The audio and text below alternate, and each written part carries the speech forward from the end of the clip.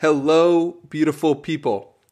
In today's episode, I get the pleasure of speaking to Jack Butcher, and Jack is an incredible follow on Twitter, but he's also a graphic designer, an entrepreneur. He's the founder of Visualize Value, which is a community which creates and helps people create content and build independent income on the internet. In this conversation, we spoke about how he created the graphics for Eric Jorgensen's The Almanac of Naval Ravikant. We spoke about the power of the internet, and we got deep on his story, Jack's story, that is. So overall, it was a jam-packed episode, a lot of value here, no pun intended. And there were a couple of technical difficulties, which you'll notice if you pay close attention to this episode. But if you're able to just get past those technical difficulties, you will find a lot of value in this episode. As always, if you enjoyed this episode, let me know on Twitter at HeyDannyMiranda. Love your feedback. Love what you have to say about the episode, positive or negative. I would love to hear about it. And yeah, that's pretty much it. Hope you guys enjoy it. Thank you for listening, and let's get right to it. Interesting people, thought-provoking conversations, nutrition for your brain. Journey through the minds of the world's top performers and discover what it really takes to achieve your highest version. This is the Danny Miranda Podcast. So, for people who aren't familiar with Jack Butcher, tell everyone just a little bit about yourself. Sure. So, started my career as a designer after doing a design degree in the UK. That's where I grew up. I moved to New York shortly after I graduated university to take a job as a designer at a small agency in the city. Did that for a couple of years, bounced around a bunch of different jobs, different size companies, agencies, in-house for tech companies, worked at Bloomberg for a little while. After about 7 or 8 years of that, I decided to start my own agency. After about a year of that, I figured out that that was not the thing that I was ultimately after.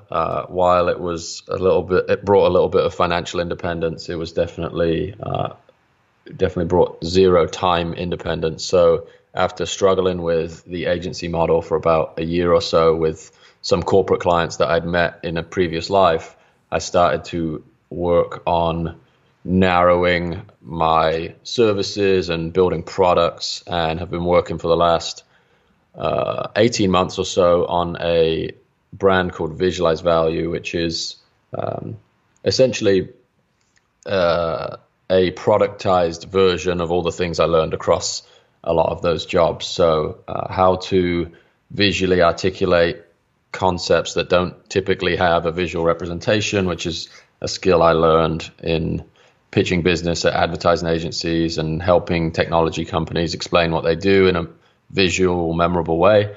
And that's turned into kind of a consulting operation on one side, and then a set of products on the other side, where trying to help people learn these skills, and also the journey that I'd been on from that transition from the crazy agency life to having a product and a brand is something that I'm keen to help other people learn and get on that journey as well. Yeah, man. And I want to dive right into Visualize Value, because from where my perspective is, it seems like it's just one of those things that everybody loves. I've never heard anybody say anything bad about it. And I've been on the phone with numerous people who follow me on Twitter, and they're like, you guys, you have to check out this Visualize Value. It's the real deal. It's awesome. It's amazing.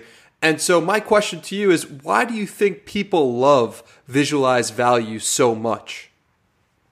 That's a great question. And I wouldn't say it's universally loved. I think there's something really interesting about it's kind of a very it's very polarizing to the extent that if you don't love it, you won't even engage with it, if that makes sense. Mm-hmm. The idea that it really quickly identifies a certain type of person, and it's very referable among people that have, friendship groups or professional networks that value the same things as they do or operate in the same spaces that they do. I think I would credit that, again, this is anecdotal evidence, to how it spread quite rapidly. Just the fact that, the social environment and the ability to create something that can spread really quickly, and something that I think is it's like a byproduct of people signaling their agreement with an idea, which tends to seek out like very similar people. And it's just so, I think within 2 or 3 seconds, you can identify whether or not it's for you or not. And I think the people that do value it, excuse the pun, stick around, and people who don't get it just scroll straight past it. So I think that would be a high level of why I think it's resonated. And I'm imagining the people that you're referencing are in a similar space to you, or you have similar goals or working on similar projects. And these ideas tend to apply to, people building things, entrepreneurs, internet creators, anybody who's trying to move something forward. It seems to resonate universally with people who are trying to build something, which is, a great type of person to attract and be around. No doubt about it. And you've been on this journey now of building Visualize Value for over a year now. You started in 2019, correct? And I'm curious, what has surprised you the most about building it? That's a great question. So initially it was a attempt at narrowing the type of services I was offering as a freelance designer. So going from being everything to everyone and just saying, I have a set of design skills that I can apply to any industry, any product, any problem that needs to be solved, which ultimately ends up in you're just taking on whatever business walks through the door, versus kind of creating demand on the front end by really owning a visual style and an approach that sorts your clients for you. So I had that thesis when I began and thought that it would work just based on gut instinct, I think. But I was surprised at the extent to which that does work. And what I've discovered through working one-on-one with a lot of people is really what people are looking for permission to do is to uncomplicate their message. So people are like seeking permission to say less and present things more simply. I think there's, depending on your professional background, there is a tendency to really overcomplicate things or to shy away from putting something forward that is so simple that it feels like it took you 5 minutes to do it. So one of the things that's been really refreshing about the type of people I've worked with is that that has actually been more of the value proposition even than the output. It's like giving people permission to say less is super surprising and really pleasant process to go through, as well as letting people get rid of a lot of the stuff that they've been carrying that isn't actually doing them any favors. That's a really interesting insight, because I think we, maybe by school or maybe it's just by social structure, we want to, appear smart and we want to expand and have a lot to say. But what your visualizations do is your illustrations are so simple and they're so easy to understand and anyone can understand them. And it reminds me almost of what people say about writing, and your writing is very similar. It's straight to the point, and your visualizations and illustrations are also straight to the point. And it's just, that's how we're, as a writer, I'm coming from the background of understanding that you need to have your writing be so simple that a fifth grader could understand it, right? And that's what your illustrations do, it appears, from my perspective. Yeah. Well, thank you. That's a huge compliment. And I think your point about school is interesting. It's like you go from trying to fill up the page by any means necessary, because it gives the illusion that you've done the work, versus you turning in one paragraph that's just incredibly well researched, constructed, thought through, because the actual effort is removing all the superfluous information that isn't actually getting the point across. I think as a society, as communicators, that is a really important cornerstone of being a great communicator, is to stop talking when you have nothing else to say. We don't really do that for the most part. Yeah, and it's so funny that you say that, because I found from doing this podcast that when I listened to the first few, I'm like, oh my God, I was just going on and rambling and wasn't giving the guest enough time to speak. But as I've done more episodes, I've realized, okay, you just have to shut up. And it's really interesting how that is true for writing, illustrations, podcasting, whatever it may be. Yeah, it's a real counterintuitive truth, as most are. Yeah, so what I have right in front of me right now is the Almanac of Naval Ravikant. And awesome. Yeah, and this book is so awesome. And you obviously did the illustrations for this book. And so talk me through the process of what you did with this book and why you were so forthcoming to give your illustrations, and also what your thought process was while you were giving them. Sure. So to rewind back to how it came about, the original intent of Visualize Value as a content exercise was to attract people that needed help articulating their value proposition as businesses originally. So I'd done that on a per client basis a couple of times, help people articulate how a piece of software works or how a supply chain is put together. All this stuff is like not very compelling for somebody that isn't in that industry. So the real inflection point in the content on the front end was making these ideas that are universally useful, admired, and circulated visual. So Naval was actually a kind of a remote mentor of mine as I was going through these evolutions of my business. So I'm consuming a lot of what he's written, and those ideas, kind of spitting those ideas back out in visual form. And it wasn't until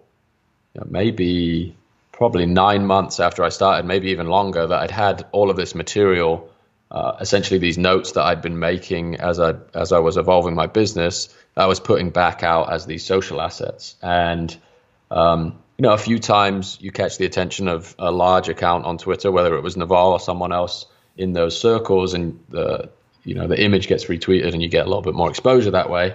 And retroactively, I think about that idea as this reverse influence, right? So you're doing something, you haven't asked for permission to do it, you just value this person's perspective, and you put time into adding an additional layer of context to their ideas. And sometimes you get rewarded for that, or you always get rewarded regardless of whether you get the recognition, because you go through the process, you become a better practitioner. But in the few occasions where you get publicly rewarded, you attract some of the fan base of that person, or a lot of people who think that way of thinking or that mental model is valuable. So the audience begins to kind of emulate the thinkers that are the input for the content. So I saw Eric Jorgensen, the author of the book. I didn't know him and he didn't know me. And I think I saw his tweet that said, should I do this book? You can go to navalmanac.com and read some of his blog posts about how he got the project started. But essentially he said, I have this idea. I'm going to compile all of Naval's ideas into a book. Would anyone be interested? Launched a poll. The results were crazy. So he's like, okay, I'm going to do it. Naval replied to his tweet. He's like, happy to provide you with anything you need, blah, blah, blah. And then a couple of days later, I just reached out to Eric. I said, hey, I've got 15, 20 illustrations of Naval's ideas that I've been putting together for the last 6 to 9 months or so. If you are interested in including them with the book, I would love to be of service. And initially he was like, yeah, let me get back to you. And he was busy, obviously, compiling everything. And a few months later, he reached back out. He's like, yeah, let's revisit this. We got on the phone. He sent me an invite to a Google document manuscript of this thing. It was, maybe 60% of the way done at that point. And he was like, just look through it and see, where you think there's an opportunity for ideas to be illustrated. So I just printed that thing out, sat with it for a day, went through a few times, and some of the ideas that I'd already illustrated would map back onto this. And there were a few other great, a few other great ideas that could be represented visually in the book that were original and exclusive to the book design. And then we just, went back and forth, collaborated remotely, never met each other. And they were just, they ended up in the final version of the book. I met Eric a couple months ago. We were driving across the States and stopped for some barbecue with him and his girlfriend, and an incredible friendship off the back of that, and obviously an amazing piece of work that he did putting that book together that is now, it's kind of phenomenal that with the distribution that it has, it's like in every corner of the earth now. Just crazy. This story just brings me so much joy because it talks and it highlights the power of the internet. Switching gears a little bit, I want to take it back to your childhood because you've had an interest in art or at least it seems like you've been doing work in art for the past 10 years, probably longer based on your LinkedIn. So is art something you always gravitated towards as a child? And I'm very curious about what your childhood was like. Interestingly enough, no. I would not describe myself as like a arty kid or even maybe a creative kid. My younger years were like no discernible hobby really, which is kind of fascinating looking back. I think my interest in design, and this is kind of an underwhelming answer, came from in the UK you do work experience when you're 16. So they send you off to a place of work for a week while you're still at school. And basically the options I had in front of me were like, go and work in the bus station, go and work in a hairdresser's, go and work as, an apprentice mechanic in a garage. I was like, that all sounds pretty, it doesn't not sound like how I'd like to spend the next 40 or 50 years. So I had a cousin who worked at a graphic design agency, like, 2-3 hours north of where I grew up. And I said to my parents at the time, I was like, oh, do you think I could ask him if I could go up and work with him for a week? And they're like, yeah, do it. So that was kind of my first exposure to that world. And I remember sitting there thinking, wow, this is not a bad way to earn a living. Like you get to sit in front of the computer all day, mess about, come up with whatever you want to come up with and have some creative justification for solving a problem. It's like it scratches an itch of, solving a different problem every day, which I think was more of the draw for me initially is my dad's an engineer. So I think there's a little bit of that. Like I played with tools and build things on a small scale, and then having exposure to the possibility that you could make a career out of something like that. I think, again, this is like retroactively, and I haven't done a lot of reflection on why this might be, but if I had to, use my gut, I think that was kind of the turning point where I was like, wow, if I now put that focus into my studies going forward, so at the point I was 16, 17, if I spend the next few years studying this subject, maybe I have a shot at doing this professionally, and I don't have to lay underneath a car for my entire career. Because my part-time jobs were, pretty brutal as a kid, like, paper round. I worked in industrial shredders. I worked on the production line at Honda for a little while. So I'd done all these sort of brutal jobs, and just the notion that you could make a decent living, like sitting in front of a computer all day, was pretty foreign to me when I was younger. And when I kind of had a taste of that, I think that's what probably planted the seed. And I was like, okay, I'm going to look into this graphic design thing. And, that kind of stumbled into that career as a result of that realization, I think.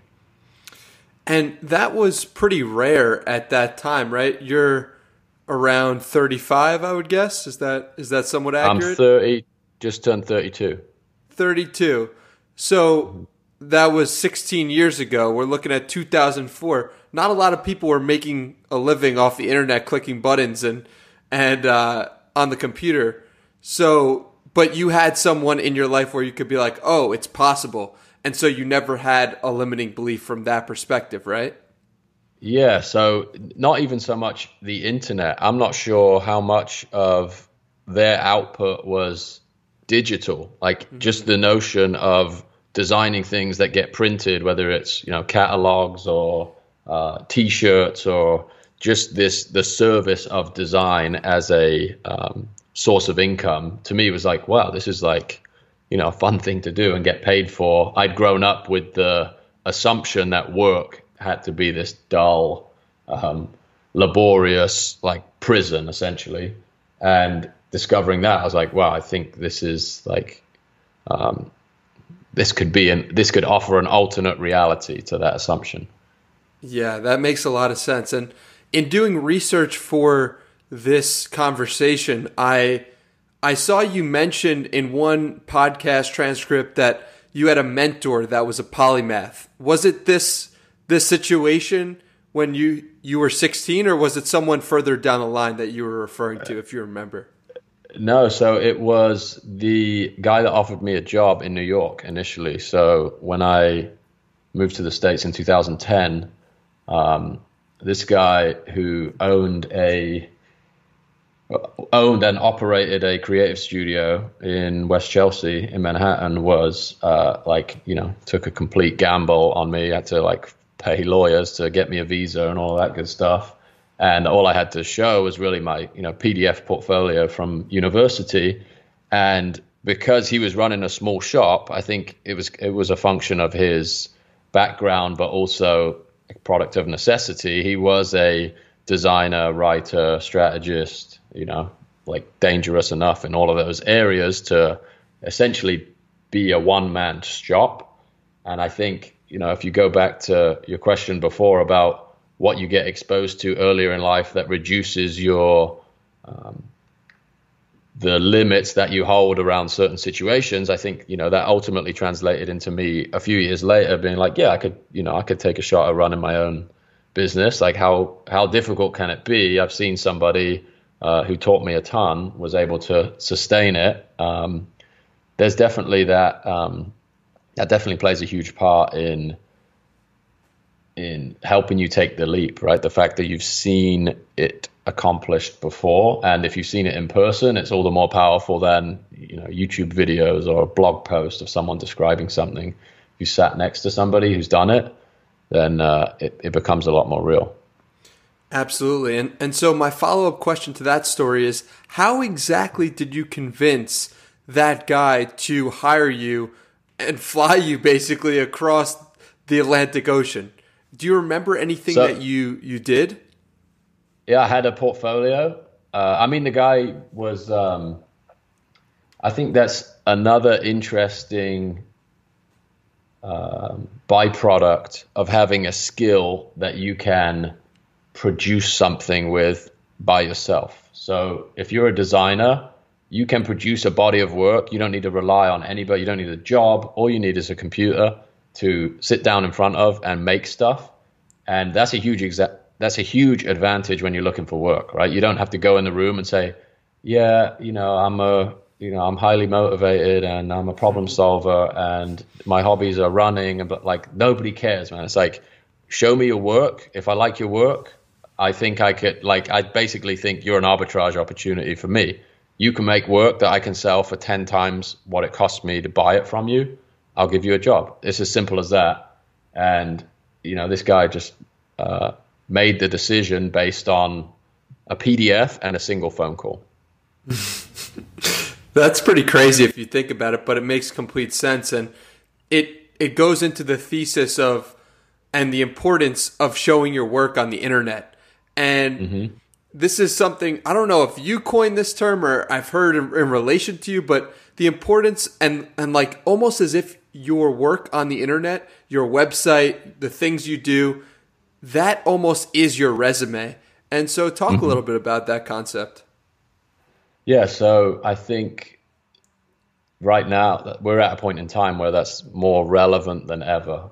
The ability to prove your output and your capability remotely is incredibly incredibly high leverage skill and ability right now. The notion that the design skill set really values that, I think is again another advantage looking back that has played a huge role in all of the risks that I've taken. So essentially, the higher quality your portfolio, your reputation, the more risk you can take, or risk in inverted commas. So I had 8-9 jobs in the span of 7 or 8 years in New York because I would get bored or another opportunity would come up, and at no point was I like, oh, if I leave, I'll never get another job again, because every single thing I did, I took with me, 3 or 4 projects that proved I have a certain skill, I have exposure to a certain problem, or I've worked in a certain industry with a certain caliber of client. So my body of work is really independent of those institutions. Like I wouldn't have been able to do it without them, but at the same time, you can really demonstrate your skill set with an object that you can point to.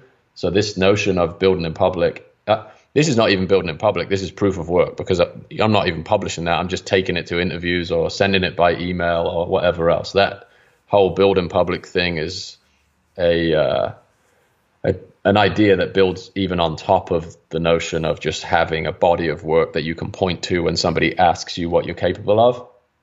And that has worked for me so many times in the past that I think I am a huge proponent of it for whatever you do. Leverage that principle as an insurance policy at the very least. Yeah, it makes complete sense. And it's exactly what I'm trying to do with my own website. And I'm so grateful to have started it because it shows exactly what I'm up to. Let me ask you though, if you could not have the skill of graphic design and art, and that was completely off the table, where do you think you would focus your talents in 2020? I'm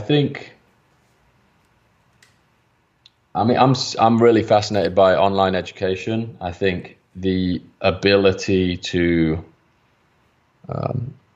help people leverage the internet to build this body of work and this independent stream of income is something that I have I think a unique approach to, based on the graphic design, like being able to augment it with graphic design. But even if I didn't have that skill set, I think I would still be working in this area because it's just so one, it's like incredibly rewarding to help people and see people's the cogs turning in people's heads, like light bulbs going off, is really an amazing way to spend your time. And two, I think my other tendencies or skill sets are really like writing is something that I've kind of fallen into, and maybe even has overtaken the amount of time I spend in design. Just really this notion of storing your knowledge and experience is this very just such a high leverage concept that didn't really strike me as useful until very recently. And why did that start striking you as useful, that writing was so valuable as a skill? Sure. So I think it comes down to this idea of transitioning from doing the same thing every day as an employee to building this library of assets that you can leverage as an entrepreneur or an employee. But let's just use the starkest example for example's sake. This idea of your portfolio, you could think of that as a designer. And that's where obviously that's the background I come from. But your portfolio is this body of work that demonstrates how you think, demonstrates your ability to communicate, and there is no industry, there is no vocation that doesn't benefit from better communication skills, and the ability to just continually compound the value of this body of work that you have out there is super rewarding. It's like if you do 10 minutes of work today, it's not like the clock resets tomorrow. You come back to it and you build on it again. So it's really just this, I think the terminology is almost getting, there's a lot of overlap in all different spaces. It's more of a way of thinking than any given discipline. Is like, are you building a body of work that is increasing in value day by day, or are you like hitting the reset on the clock every morning and selling your time and not capturing any of that value or that expertise in a way that serves you down the road? Does that make sense? Absolutely. And you basically just explained a tweet that I wanted to bring up, which was from you, that I loved. It was turn ideas into assets, turn assets into attention, turn attention into capital, turn capital into time, repeat. And I just thought that was so brilliant. And you just gave the explanation for it just now. So that was well done on your part. Well, thank you. Yeah, it's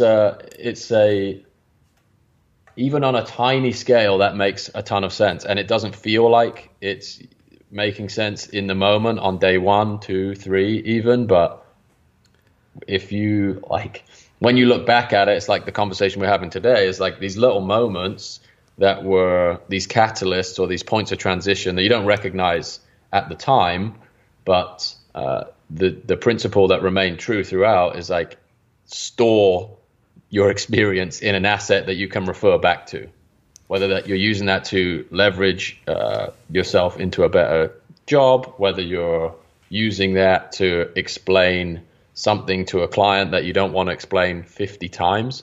Little concepts like that just alleviate the burden of repeating yourself, whatever it might be, whether you're building technology or making content. There's really, once you kind of cross that threshold and the light bulb goes off in your head, it's very hard to go back, right? I like to liken it to when your parents tell you, or when you figure out that Santa Claus isn't real. You get to this point where you're just like, that assumption is just broken in your head. There's no way you're going back, right? And as soon as you cross that threshold with this like asset versus time approach to your work, the same is true. It's like every time you're spending your time without creating an asset, you'll kick yourself when you're like laying in bed that night. It's like, I wasted hours today doing something that I'm never going to see a return on in the future. Yeah. And the thing is that's interesting though is that you might have not been actually building assets at the time when you were working for other people, but you were building the skill, right? Which allowed you to eventually scale your work very easily. Not easily per se. You know what I'm saying? Yeah, I know what you're saying. And I think again, to refer back to like the portfolio principle of graphic design, where I had an advantage early on is even my like terrible school projects, there was a output there, right? So even this terrible thing that I could see that I was slowly getting better at, there's some kind of output. There is a result that is left behind from my effort. So I did carry that stuff forward. And I think another interesting misconception is that people in different fields don't think they can do that, but that's not true, right? If you're a writer, there are like constructs that you use, or there are ways in which you take notes or how you summarize a subject, that you're producing product even if you don't know you're producing it at the beginning of your journey. So yes, I agree that I wasn't consciously doing a lot of that stuff, but I just happened to be in a field where there was a byproduct. And I think that recognizing that earlier may have even increased the speed at which I could move. So the idea of taking a lesson from everything you do, whether it translates to a later opportunity or not, is, you won't find that out until later. But just having that slight shift in mindset that every single like challenge you approach or every single task you complete can produce this like byproduct that is eventually going to help you accelerate your career or whatever it is you're doing. Do you think we don't understand this naturally because compounding is so difficult for us to grasp? We're used to producing one thing and it equaling one.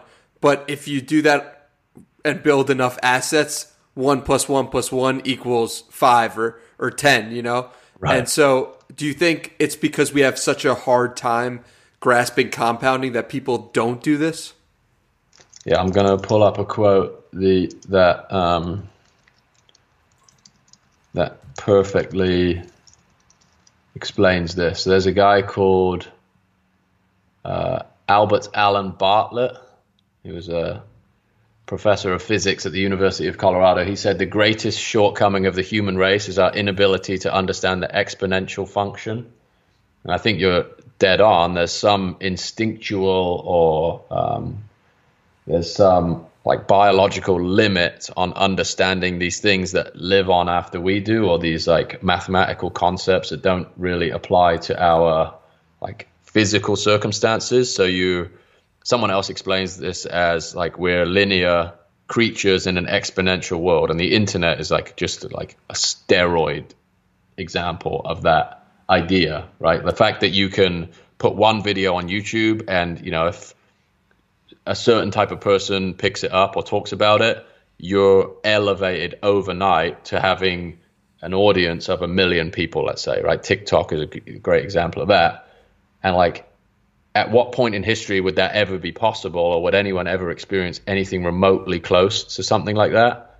I think, you know, we're only just beginning to see the result of what a system like that does to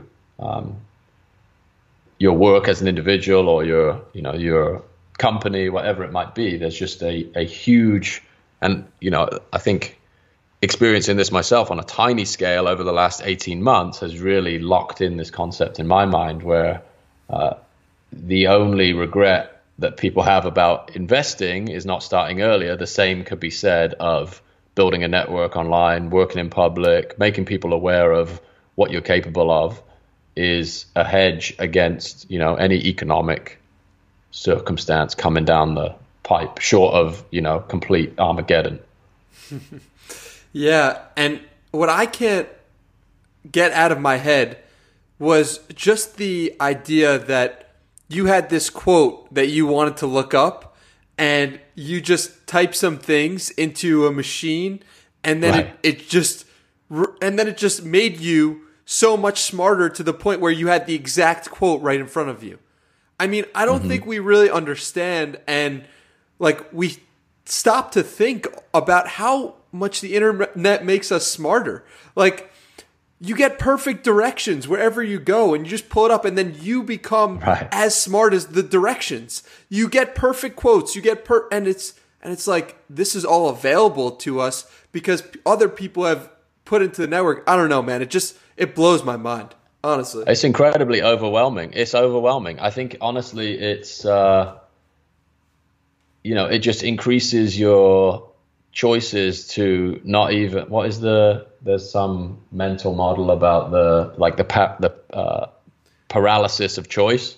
Yeah. So it's really hard to narrow your focus to the point where you can pick from a number of choices that's actually moving you forward, as opposed to, you know, the internet just serves you up.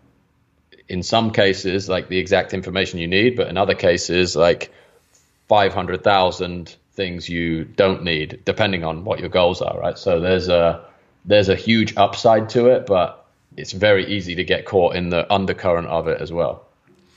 Yeah. So what that makes me think of is just the idea of the internet is providing endless distractions. And so what I'm curious about for you personally is, how do you do deep work? Is there anything you do to make sure that you carve out time to have it? And so talk to me a little bit about that. So one of the things I think I learned in my agency career about myself is that I thrive under pressure. So the idea of a deadline is, I wish this wasn't the case, and I'm sure everybody that has the same disposition feels the same as I do, but my ability to execute when like I'm, it's life or death situation is like no other. So in the case of a client meeting, the window of execution is always like exactly the amount of time I need before I meet with someone. I'll get something done. Like, I'm not the type of person who's like, 10 days before something needs to happen, I'm there like, chugging away on it, unless it has some component that requires 10 days of lead time. I'm like almost in that, for the same way on the product launches, the idea of launching a product before it's ready has been an enormous source of pressure and inspiration. So this is going to be ready on this date, pre-order it.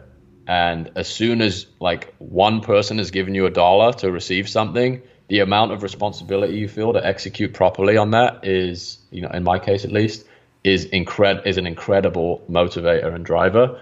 And that has been, again, my wife hates this about me, is like the idea that I'm executing with like very small margin for error is, most people don't like that at all, but I think that's played a huge part. And then just to answer the other side of that equation, like the way I've designed the business is kind of reflective or tailored to the things that I that I can do without pressure on the other side. So like so much of what the engine of this business comes from organic content, and I don't have I started the business this way, where I'd have like, I'd wake up 1 hour of reading, 2 hours of writing, the LinkedIn routine, I do this and this in this order. I did that for a good 6 months to like dig myself out of a very bad hole that I left like personally in my routine as an agency owner, where it was just like, round the clock distraction, client driven requests, and had no control over my time. So my response to that was like, I'm going to structure my day on a like minute by minute basis. And then, slowly over time, I got away from that because the structure of the business changed to the point where I could do that, right? You have a product that is just sitting there, and it relies on your ability to produce organic content. So this is really just like waiting for inspiration, wandering around, idea comes in your head, pull your phone out your pocket, write something up. There's an idea in that almanac of Naval's that says inspiration is perishable, act on it immediately. And I find that to be pretty true. So if there needs to be some instant source of inspiration to carry something, or a looming sense of absolute failure and pressure to execute. You mentioned that you leave such a small window for error, and so talk to me about a situation in which you have committed an error or you have made a mistake, and how you've dealt with it. I'm really curious about that. So a great example is the last product we launched is called Build Once, Sell Twice. It's like a productization playbook, an online training program. And I'd started work on this maybe a month before it launched, because it was like really a download of all the ideas and things that I've been doing over the last 18 months. So I had like cue cards, and very much like when inspiration struck, it's like write a chapter or write a little piece of it. And then the execution under pressure was really the like loading it into the platform, right? Making the actual product. And again, I was like, oh yeah, we just do it on the day, right? Or the day before, and had all this material ready to go, and built out this whole thing where we had we'd taken, I don't know, maybe 6 figures in pre-orders, and this thing is supposed to be automatically sent out at 3 p.m. PST or something, which is noon EST at the time. We're living in New York, and I was loading it into this platform, and I realized with like 45 minutes to go, I was like, oh man, this it's like a nuanced feature of the platform that you can't create you can't have these two separate environments. So anybody who joined this course would have come in and mingled with a completely different course and just completely ruined the product that we'd already built. So with like 45 minutes to go, we have to call the product to the platform company and be like, oh, can you help us fix this? And they're like, no, sorry, you can't. The product doesn't work that way. You're gonna have to start again. So you have to like literally delete the whole thing and start over again, push the deadline back like 3 or 4 hours. And when you're in that situation, you're like, oh my God, everybody's going to be so frustrated. And, you know, the leniency that people have is, I would say in general, it's way higher than you anticipate it to be. I'm like worst case scenario forecaster a lot of the time. I think there's a healthy amount of paranoia that I can sometimes overstep, but people are so forgiving of things like that. So in the moment, I'm like, this is an absolute disaster. But really, you know, just 3 extra hours and you click one button and delay something and an email goes out. And then 3 hours later, everybody's in there. Just to add one point on that as well, like one of the things that's like the most brutal things about building digital products, in my opinion, is waiting for that first round of feedback on a product, because you're just letting hundreds of people into this thing and you have no idea how it's going to be received. I've done like, you know, really small trusted groups of friends and had people look at it, and I trust these people, but at the same time I know that they're you know, I don't know whether they're telling me being as brutal as they could be. And like those first like 24 48 hours is like nerve-wracking that you've taken people's money and you want to make sure that what they get out of this is by far exceeds what you promised them. And, you know, touch wood, to date that has been the case, but that's by far the most nerve-wracking part of it. I totally agree. And what you said about people being forgiving, it makes me think about just you earn that trust, right? And you continue to produce such quality content and people trust you and they're like, oh, he is having problems uploading, you know? And so people are quick to be like, oh, that makes sense. That's okay. Whereas if someone wasn't trustworthy, they wouldn't even bother giving them money in the first place. So it makes complete sense. And to your other point about, you know, getting feedback, it's really interesting because when you create things online, you're really putting a piece of yourself online and you don't know what people are going to say about it. You might enjoy it, you might like it, but it's not until you get that feedback, that first round of feedback, where you could really just say, okay, I produced something good. And like, I'll never forget, I was working on this podcast for a month and then I release it and I'm like, I don't know how this is going to go. I don't know if people are going to like it. And then you get the reviews of people loving it. It's like, wow, that was really worth it. Like, you know, and it feels so good. Like you lived up to the expectations you set for yourself and other people set for you as well.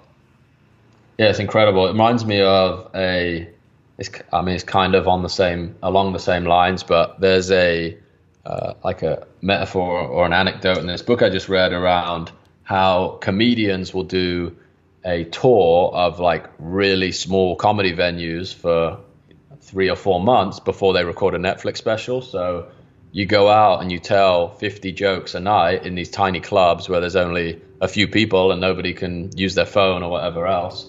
And you see what lands.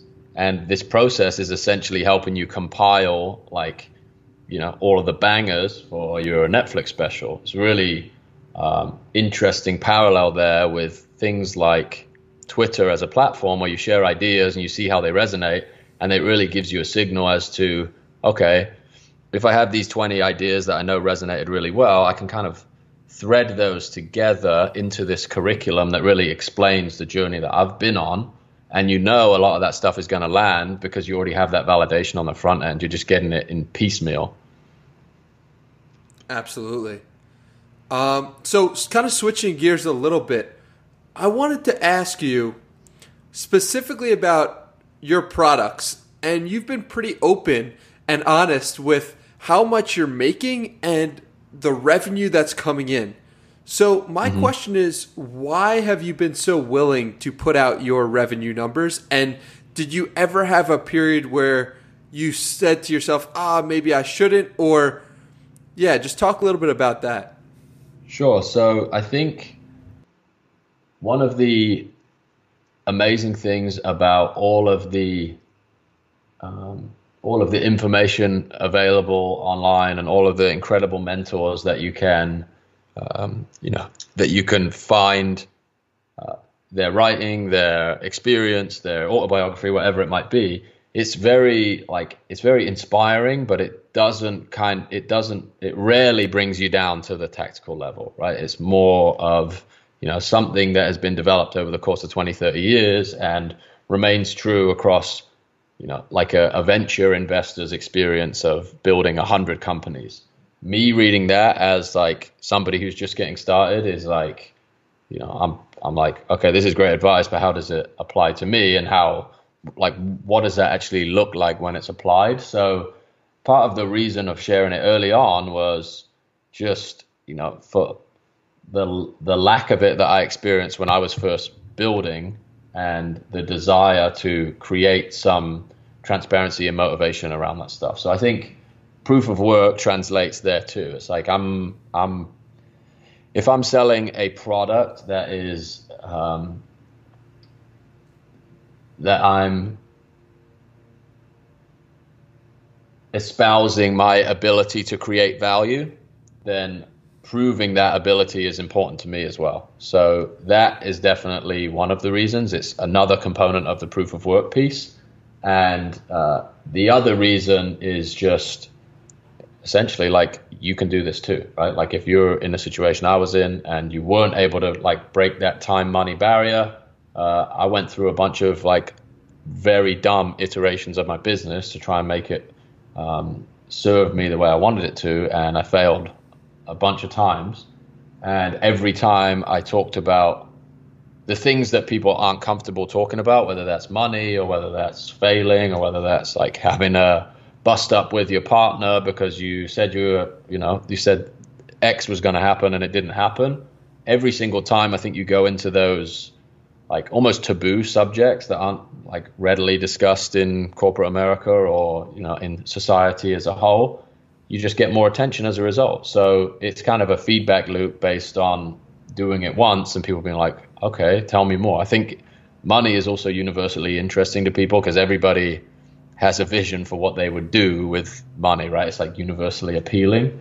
So I think that plays another part in that feedback loop. And yeah, there's definitely periods of being uncomfortable with it just based on when you have like an outlandishly good month or something, it's like, is this, is like me continuing to do this over and over again, is that like still helpful, or is it just, being like, does it get discouraging at a certain point when you're, in a different category after a period of time? Sorry, it's my dog. You're good. The joy of living in a suburban home. There's a guy like outside doing pest control, stuff like that happening in the middle of the day. But yeah, I got some time, man. Hit me. Okay, cool. Where were you? I completely forgot. What were you talking about last? What were we talking about? Sharing revenue numbers. Yes. You were in the middle of saying something, in the middle of saying a point. Do you want to finish that, or? I forget what I was saying. I think the idea that the constant evaluation of whether or not you continue to share, I think is, I'm constantly thinking about how appropriate it is or how helpful it is at different times. The idea that, the company doesn't grow at a specified rate month over month. There's like dips and failures and things that didn't work. And when I take my foot off the gas, then obviously that's reflected in the numbers. So I think the story, I think it's a really important part of the story, especially if you're trying to convince people of the opportunity they have to do something similar. Does that make sense? Yeah, absolutely. And so how have you thought about, like sharing those numbers have you said to yourself, okay, if I hit, X number, then I'm not going to share. Have you had that conversation with yourself yet, or is it something that you're just waiting for? I don't think so.